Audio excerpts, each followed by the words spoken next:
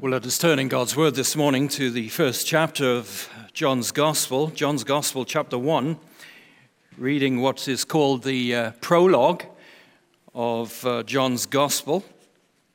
I wonder if some of the young people are wondering what a prologue is.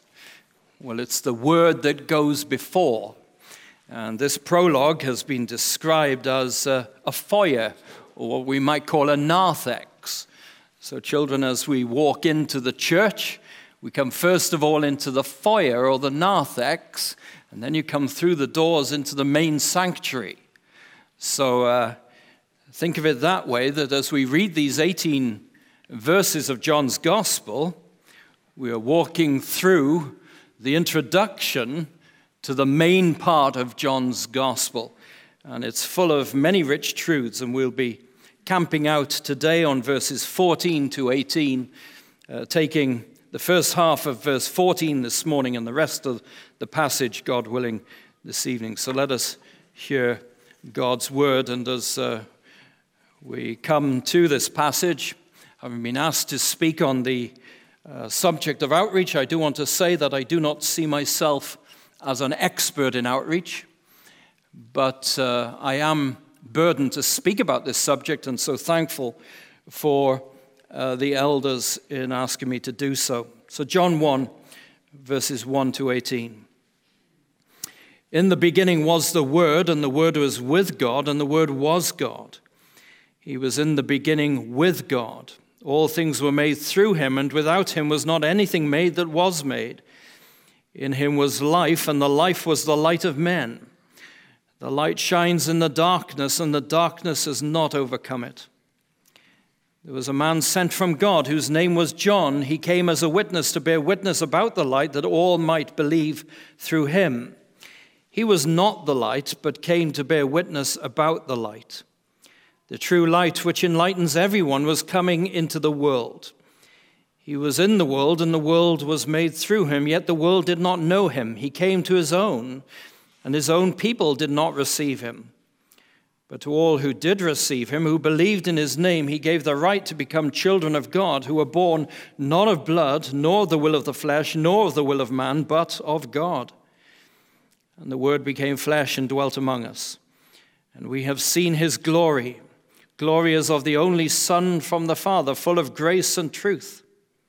John bore witness about him and cried out, "This was he of whom I said, he who comes after me ranks before me, because he was before me." And from his fullness we have all received grace upon grace. For the law was given through Moses, grace and truth came through Jesus Christ. No one has ever seen God, the only God, who is at the Father's side. He has made him known. The Lord bless this reading of his holy word. Our Father in heaven, we thank you for this word. And Lord, may we be as John and just be full of your truths and proclaim to others the light of the world is Jesus Christ, that many may come to see him as their Lord and Savior. And Lord, put that desire in us to talk about our Savior.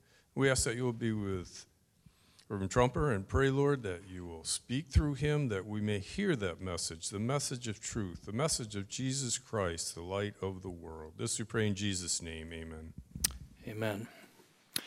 Well, the title of our series today is Christ Shows Us How, and looking this morning at some principles of outreach. And we come to this wonderful passage, very familiar passage, very profound passage from God's Word. And it reminds us that the Christ who gave us the mandate, the command to go out into all the nations and to bring the gospel, discipling nations and not simply looking for conversions, is the one who, first of all, practiced what he preached throughout the course of his ministry as he sought to bring people under his reign through the grace of God that was manifested through him. But there are different ways in which we can approach this subject of outreach, bearing in mind that it is a command and not an option for God's people. We can approach it, and legitimately so, as an ought to of the Christian faith. And I'm sure that that will come through both this morning and this evening. But the angle with which I want us to look at this subject today is not that we ought to be reaching out, but that as the followers of Jesus Christ, we get to be reaching out. That while there is a command that comes to us from our Lord and King, that we are to be going out with the gospel that we receive week by week, I want to adopt today not a law-centered approach, but a Christ-centered approach. For the one who gave that law has given us a supreme example of what it is to reach out. And that is what I want us to focus on today. So if you've come to the message this morning and you see the title and you say, oh no, outreach, this is going to be one big guilt trip. Well, it may be. It may be. But I can't be responsible for what the Holy Spirit does. But what I've come to the message with is the desire that God would use this series to inspire us by the Christ, who before he gave the command that we should reach out, lived the command, and did so not as a drudgery, but as a delight in serving his Father in heaven, with a view that every last one of the elect of God, which is an innumerable company, come to faith in him. And so I trust today that whatever apprehensions we come to this subject, we might go away believing that there is more to worship than turning up on a Sunday morning, and we trust a Sunday evening, and saying, I have worshiped. But in the spirit of the worship that we offer God on the first day of the week, we then go out into the week and as the extension of worship, say, this is my Father's world, and this is the good news that I have received, and I cannot tell you anything better than this. Now, I say that in order to segue into the introduction, because we have two needs, it seems to me, in the world at present as the Church of Jesus Christ. And the first need is of a balanced view of Jesus Christ. Why do we need a balanced view of Jesus Christ? Well, because as Orthodox Christians, endeavoring to be faithful to the biblical and historic truths of the Christian faith, we have majored throughout the ages on the uniqueness of Jesus Christ. There is only one mediator between God and men, the man Christ Jesus. And that is very precious truth. That is one more mediator than we deserve. And God has given him to us so that we have access to God in worship, we have access to God in life, we have access to God in the moment of our death. But by the 19th century, there emerged Victorian liberalism, which got tired of emphasis upon the supernatural content of the Christian faith and said, well, actually, we don't hold to the supernatural. You will know better than I about Thomas Jefferson's Bible, in which he extracted all the supernatural, came up with his own version of the Bible, and said, well, actually, Christ is not unique. He's a good man, good leader, and all we need him for is a human example. And God educates the human race to understand his example, to do the best we can to follow his example, and that's the sum and substance of Christianity.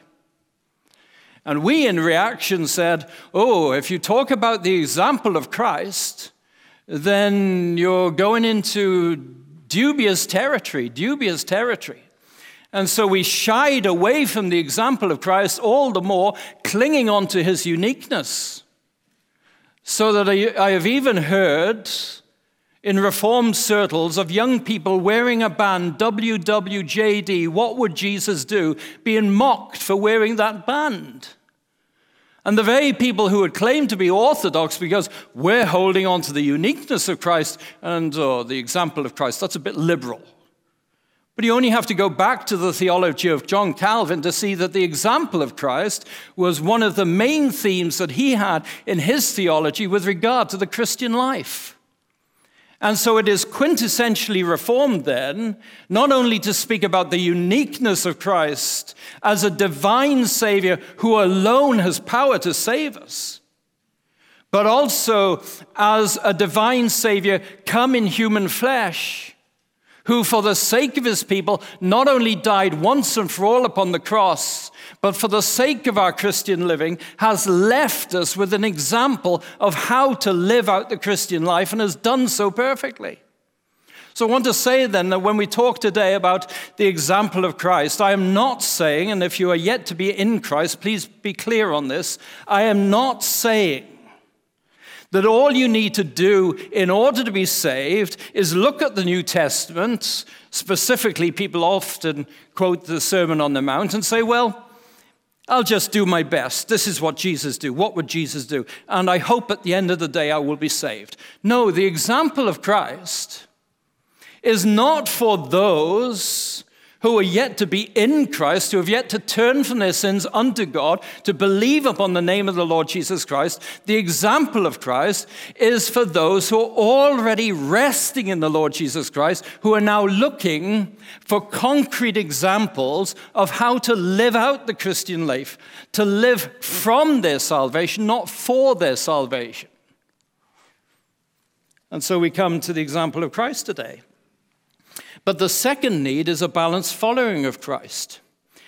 During the comfort of the hard-fought Judeo-Christian influence on Western life, which was basically purchased by the blood of the martyrs, and we have lived in the comfort zone of what they accomplished, we have fallen too often into the trap of thinking that all that Christianity is about is my personal salvation, my personal holiness. The Bible says, without holiness, nobody shall see the Lord. And so, therefore, I need to be holy so that I can get into heaven and be assured that heaven is mine.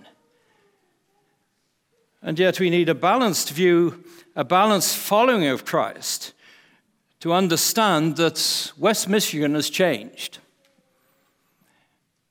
The Great Commission was always relevant to us. But in our comfort zone, we forgot the urgency of it. We tended to assume that so many around us know the Christian truth, can trot off the Apostles' Creed, have some understanding of the Heidelberg Catechism. They may even know something about the Westminster Standard, Shorter Catechism, number 1. What is the chief end of man? To glorify God and to enjoy him forever. And so, therefore, the gospel is not that urgent. And it has taken the changing even of West Michigan society for us to realize that the Great Commission never went away, and that following Christ with a holy life includes reaching the lost.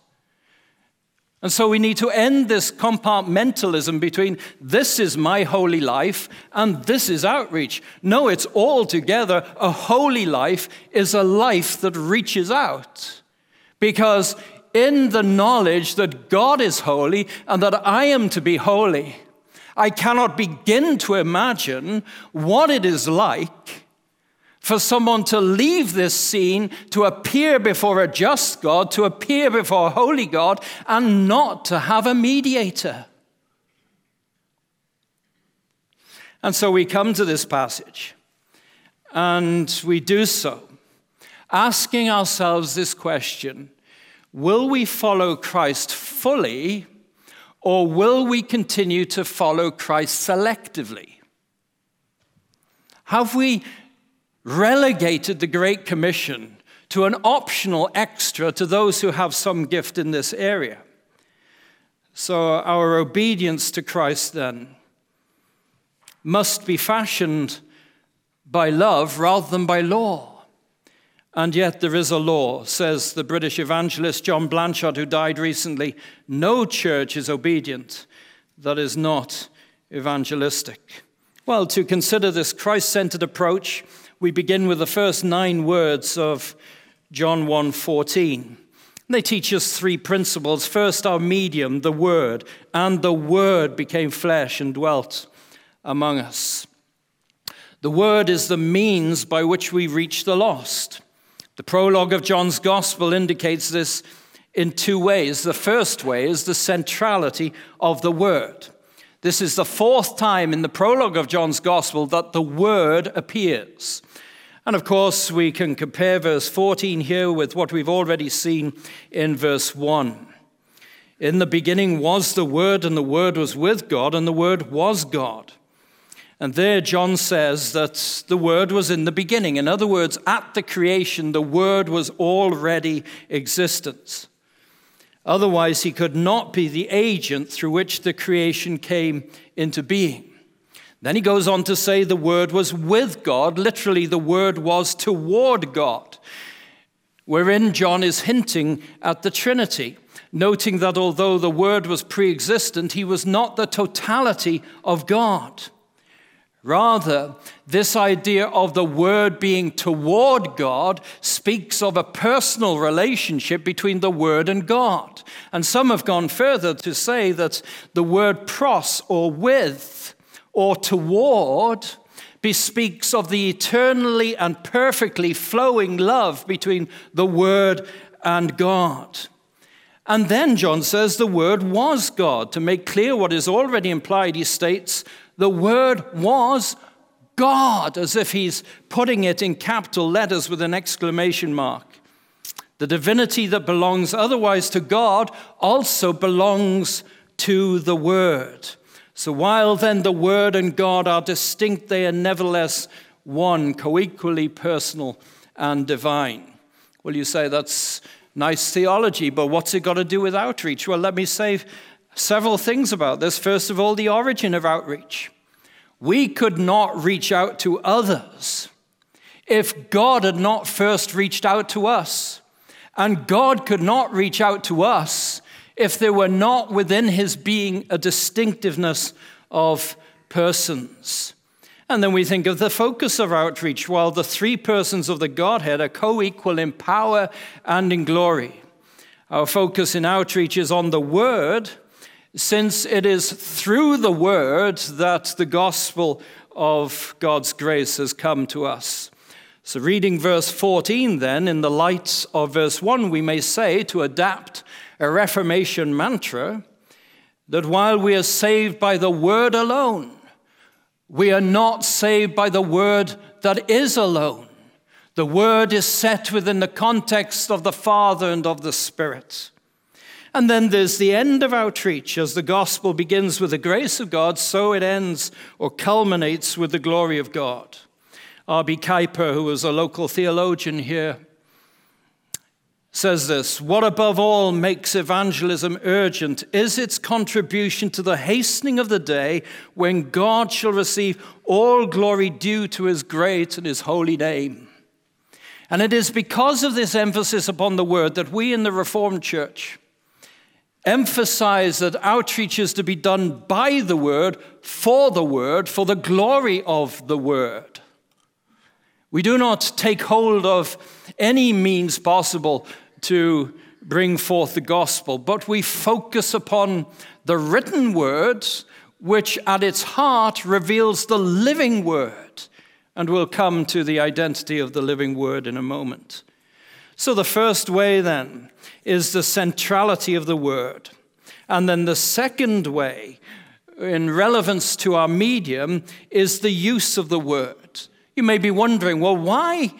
I've never understood why would John, when he comes to his gospel, why doesn't he just say, in the beginning was the Son, and the Son was with God, and the Son was God? Why does he have to speak in this cryptic way that we have to try and understand what he's speaking about? Well, would you believe that in the midst of writing this prologue and then going on to write the entire Gospel of John, he's actually engaging in outreach? And if you go to chapter 20 and verse 31, he tells you why exactly he's writing. These signs are written so that you may believe that Jesus is the Christ, the Son of God, and that by believing you may have life in his name.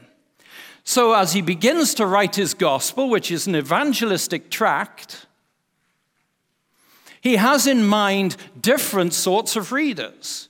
He has in mind Jewish readers on the one hand, and he has in mind Gentile readers on the other. And he's trying to keep both together. And so by this use of the word, he is piquing the interest of both sets of readers to try and keep them together so that he can create an opportunity to speak the gospel. And so for the Jewish readers, the word was very important. It brought to mind the creative power of God. Listen to Psalm 33, verse 6. By the word of the Lord, the heavens were made. They heard the term, the word. They then thought about the prophets who kept saying, thus saith the Lord. And so when John writes, in the beginning was the word, his Jewish readers, hearing from the scroll about the word, think, God is in view. This great monotheistic entity is in view. The one who created this world, the one who spoke through the prophets. You've got my attention, John. But they're not the only readers. Then there are the Gentile readers. And in the Greek here, verse 14, the word is the logos, hologos. And they also have their conception of the word. And so there were the Stoics. And so when they see reference to the word, they say, Stoicism, the logos, that's the rational principle that governs everything. And some other Gentiles would have said, we remember the writings of the Jewish man Philo, who was actually drawing from the Greek philosopher Plato. And he talked about the logos being the ideal man. Oh, well, John, you've got our interest. We don't know what you're talking about, but you've caught our attention. And so even in the midst of writing this gospel, John is engaged upon a strategic mission to engage these unbelieving hearers in what is the gospel of Jesus Christ. And if I may speak for a moment about the way, that is our philosophy with regard to the front page of the way. You take hold of something in the news. This issue, the idea of monarchy, kingship. It's something that people in different parts of the world are speaking about. Prince Philip has just died. People have an interest in that. Queen Elizabeth has been on the throne 69 years, all over the world. She's head of state in 16 nations. I'm interested in the royal family, but I'm also troubled about what's happening in some of these Middle Eastern states where they have autocratic rulers. And from there, going from the cryptic to the Bible, and from the Bible to the call to believe. And John's doing exactly that here. He begins with the cryptic, the word. And from the word, he then speaks about the gospel. How much there is to learn from the apostles. While the word was unquestionably central to their outreach, they pondered how to get a hearing for the word cross-culturally. And this is why it is incredibly important for us to think through outreach in our day. I'm amazed how, as one of the latest amongst us to come to America, there may be others who've come more recently than I, 21 years ago. But one of the things that fascinated me when I came to America, starting off in Pennsylvania, people are telling me that there's a Welsh community in Scranton, Pennsylvania. Now, why are the Welsh, when they left Wales, why did they settle in Scranton? You see, it's a mining area. Wales is full of mines. And then you move to West Michigan. Why are all the Dutch here? Well, it's flat. Yeah, I've been to Holland. It's flat there too. So you've got all these communities coming into America, searching for places that look like home, setting down their establishments there, and that's the way America has grown up. And yet what are we finding in our own day as people have got transport, people move for jobs, that there is a breakdown of these settlements. And so we are finding that whereas in Grand Rapids, you had the Dutch community, you had the Lithuanian community, you had the Polish community, they didn't mix. In fact, they fought in school. Now we're finding, what did we do in the church?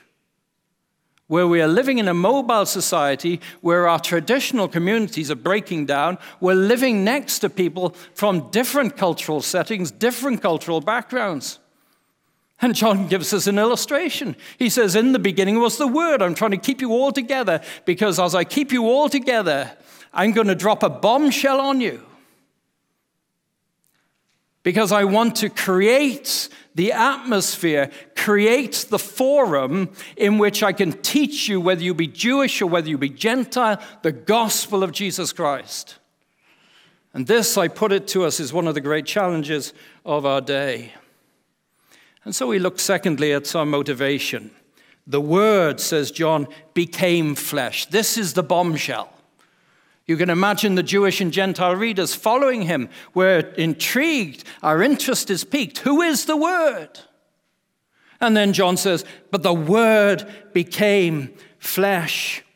Well, as monotheist Jewish readers, although expecting a Messiah, opposed Jesus' claim that God was incarnate. He was God incarnate. The Greeks would have been flummoxed by the abstract idea of the Logos becoming flesh. And yet John's endeavor is to reach his readers with the gospel, and we can glean then from Christ's incarnation certain lessons, 3 lessons about outreach. The first is that the Word reached out to us in love. This is the first of many references in John's gospel to God's extension of his love beyond himself. Think of how John's gospel goes on to John 3:16. For God so loved the world. Well, did it mean that he was impoverished in his experience of love before he loved the world? No. There was this eternally perfect flowing love between the Father, the Son, and the Holy Spirit. Full satisfaction in the love of one another and in the love of the divine self. God did not need to love the world in order to be love. And then John's gospel goes on, chapter 6, verse 29. This is the work of God, that you believe in him whom he has sent. John 11:42. Christ prays to the Father before raising Lazarus from the dead. Not because he doesn't trust the Father to raise Lazarus from the dead, but that they may believe that you sent me. John 13:1. He loved his own who were in the world. He loved them to the end. The great high priestly prayer of Jesus, John 17:1-2. Father, the hour has come. Glorify your Son, that the Son may glorify you, since you have given him authority over all flesh to give eternal life to all whom you have given him. So by extending the divine love beyond the Godhead in the Word made flesh, we are challenged by the example of God in Christ to extend God's love beyond ourselves. This is the call that has come to us in our day in particular. It is right and proper that we love ourselves. Paul says to the Ephesians, no man ever yet hated his own flesh. And yet, when we look at Christ, we look at the one who in his person, in his work, was the expression of divine love going beyond God. And in that example, we have the call to love beyond ourselves, to love beyond our nuclear family, to love beyond our church family. This is what we're trying to do, building up Wednesday night fellowships. This is what we're seeking to do when we ask the ushers to distribute Bibles to visitors coming in. We are seeking to ready the church so that as we latch on to this Christological example of the extension of the love of God beyond ourselves, and God begins to give us success, for this is his will, and we begin to see visitors coming into our midst who don't have a Bible, who don't know what a Christian community looks like, we may be ready to host them and to host them well. But then the second thing we learn about our motivation is that the Word stooped down in love. In becoming flesh, the Word never ceased to be divine. Rather, in entering our humiliation, he took on 2 elements of full humanity. A human body. He's the agent of creation. We can see that in verse 2. and yet he becomes creaturely for our sakes. And with a human body, he is given a human nature. This was added to his person, neither mixed with his divine nature nor detached from his divine nature. He is one person, not two persons. And by becoming the God-man, he could relate to us, he could live for us, he could die for us. So if the Word then could stoop down in love to love inferiors, we have to ask ourselves the question, why do we find it so hard to love outside of ourselves? To love outside of our nuclear family, to love outside of our church family. For after all, we're not talking about us being divine and those outside the church being human. We're talking about us being human, them being human. So whereas the Word in becoming flesh stoops down to those who are inferior beings, it should be so much easier for us to relate to those outside our nuclear families, outside our church family, because they are one and the same, made in the image of God, and like us by nature, with vestiges of that image because we have fallen.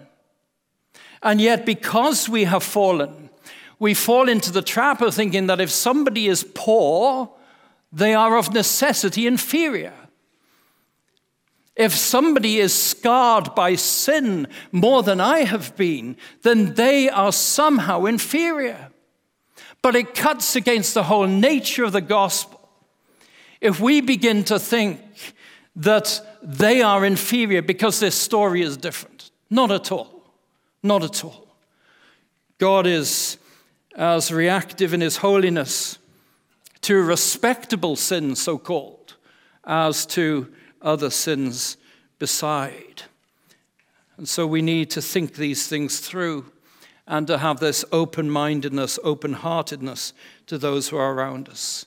And the third thing the Word did in becoming flesh, he risked himself in love. What traumas of soul did the Word know? Well, he risked his emotions. John has already alluded to this in verse 11. He came to his own, and his own people did not receive him. And then he risked his community. He had this perfect fellowship with the Father and the Spirit. And yet he gave it up to come into this world. He still has constant contact with the Father, and yet he's going towards a cross wherein as sin bearer, he says, my God, why have you forsaken me? He becomes a man of sorrows and acquainted with grief. And then he risks his body. Not only was he tired and drained throughout the course of his ministry, but he puts everything on the line and was crucified. So we ask ourselves, why then, by comparison, do we dither with regard to outreach? Why do we dither? Is it because we fear rejection? Is it because we fear losing community? Is it because we fear death? We prefer, as it were, to remain in heaven than to venture into the world. And so one of the great temptations facing us today is the idea that we can set up a Christian ghetto and still think we are faithful to God. The idea of a Christian ghetto is unbiblical. And it is a temptation which we need to shun. And so we come then thirdly to our manner. The Word became flesh and dwelt among us. The Word not only became flesh, he lived among us. He just didn't fly by and drop out of an airplane some hints of good news. No, having become flesh, he lives among us. And so there are two principles to notice here. The first is to be present. Literally, Christ pitched his tabernacle. The tabernacle was where God met with his people. It's commanded in Exodus 25:8. Have them make a sanctuary for me, and I will dwell among them. So Christ then, as Emmanuel, becomes the culmination of God's old covenant promise to dwell among his people. So he is in the world without becoming of the world.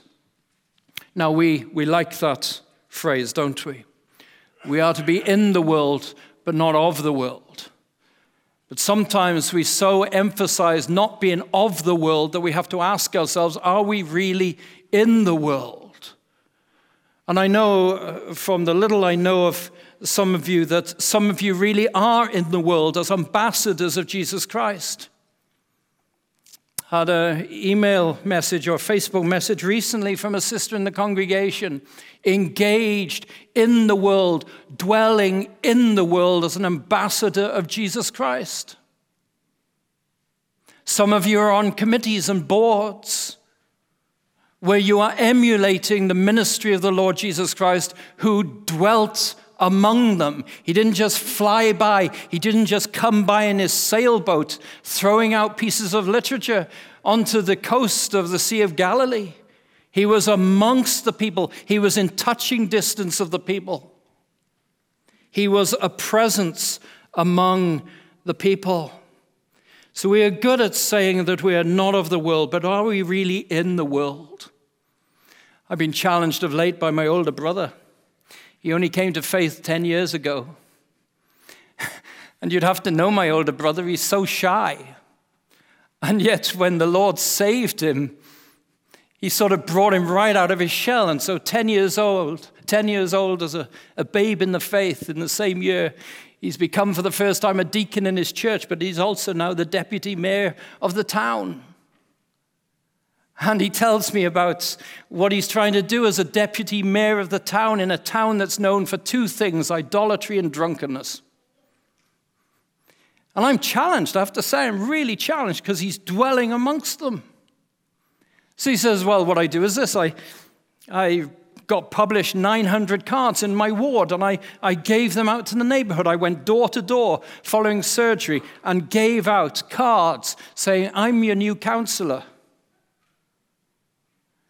And I think he put the rest of the council to shame. I believe that because the next year they made him deputy mayor.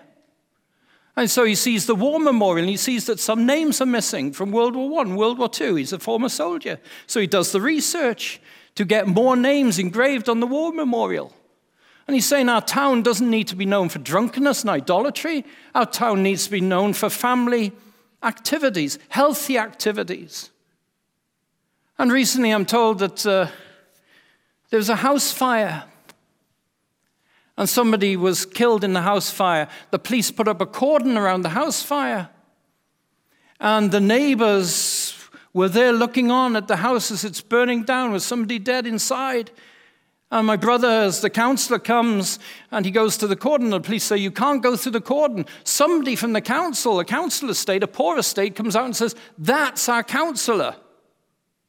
The police let him through. And I'm challenged by that. I can preach sermons. I can write literature, and maybe that's my calling. But I look at my older brother, a young brother in the Lord. Living in the town for 30 years, yes, I've had a more mobile existence. But he's dwelling amongst them. And in the hour of the need of the people, that's our counselor. And I bless God for those of you who are living in Coopersville, who are living in Marne, presence in your community, for that's what Jesus did.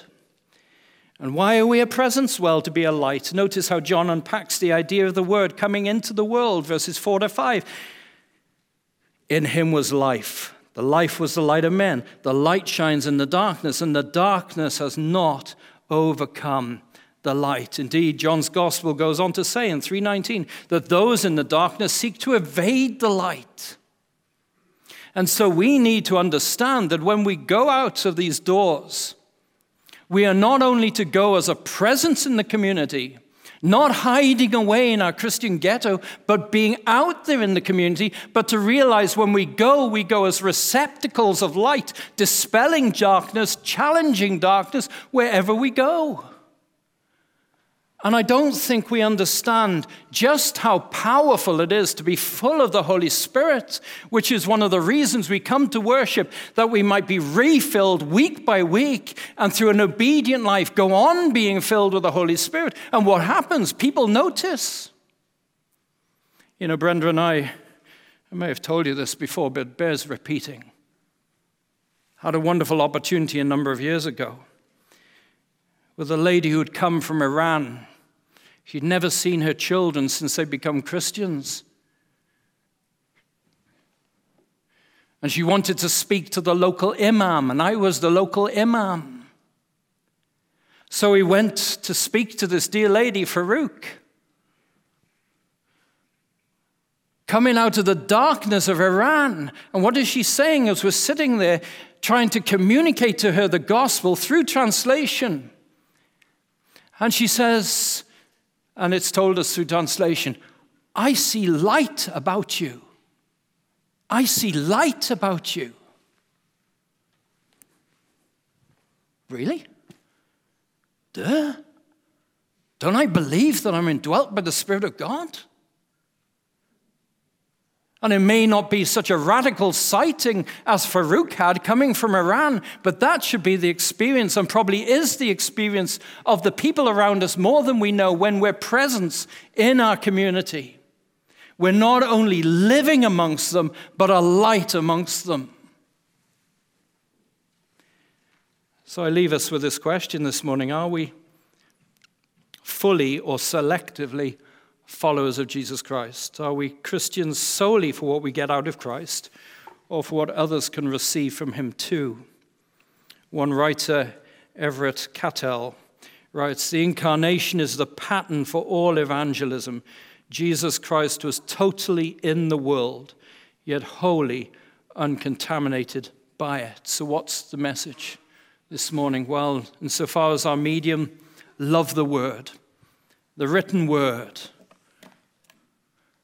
But the written word because it teaches us about the living word.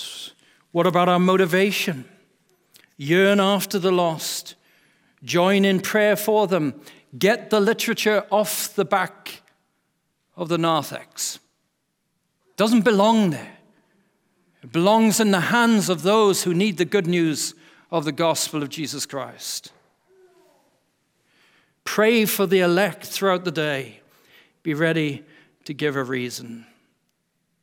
And our manner, engage the lost. Let's not run from them.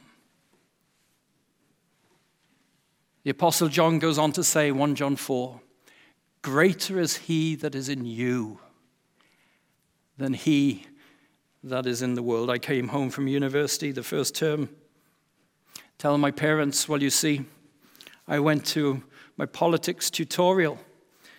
The first thing the lecturer, Dr. Boyce, said to us was, you don't believe in God. You don't believe in God. He threw down the gauntlet. You don't believe in God.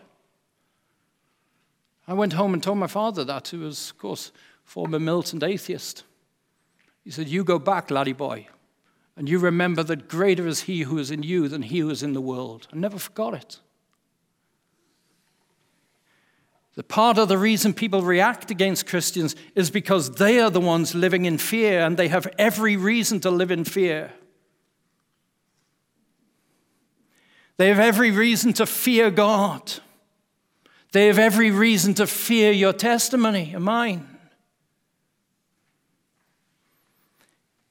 But it's our privilege to disarm them by following the word, who became flesh and dwelt amongst us.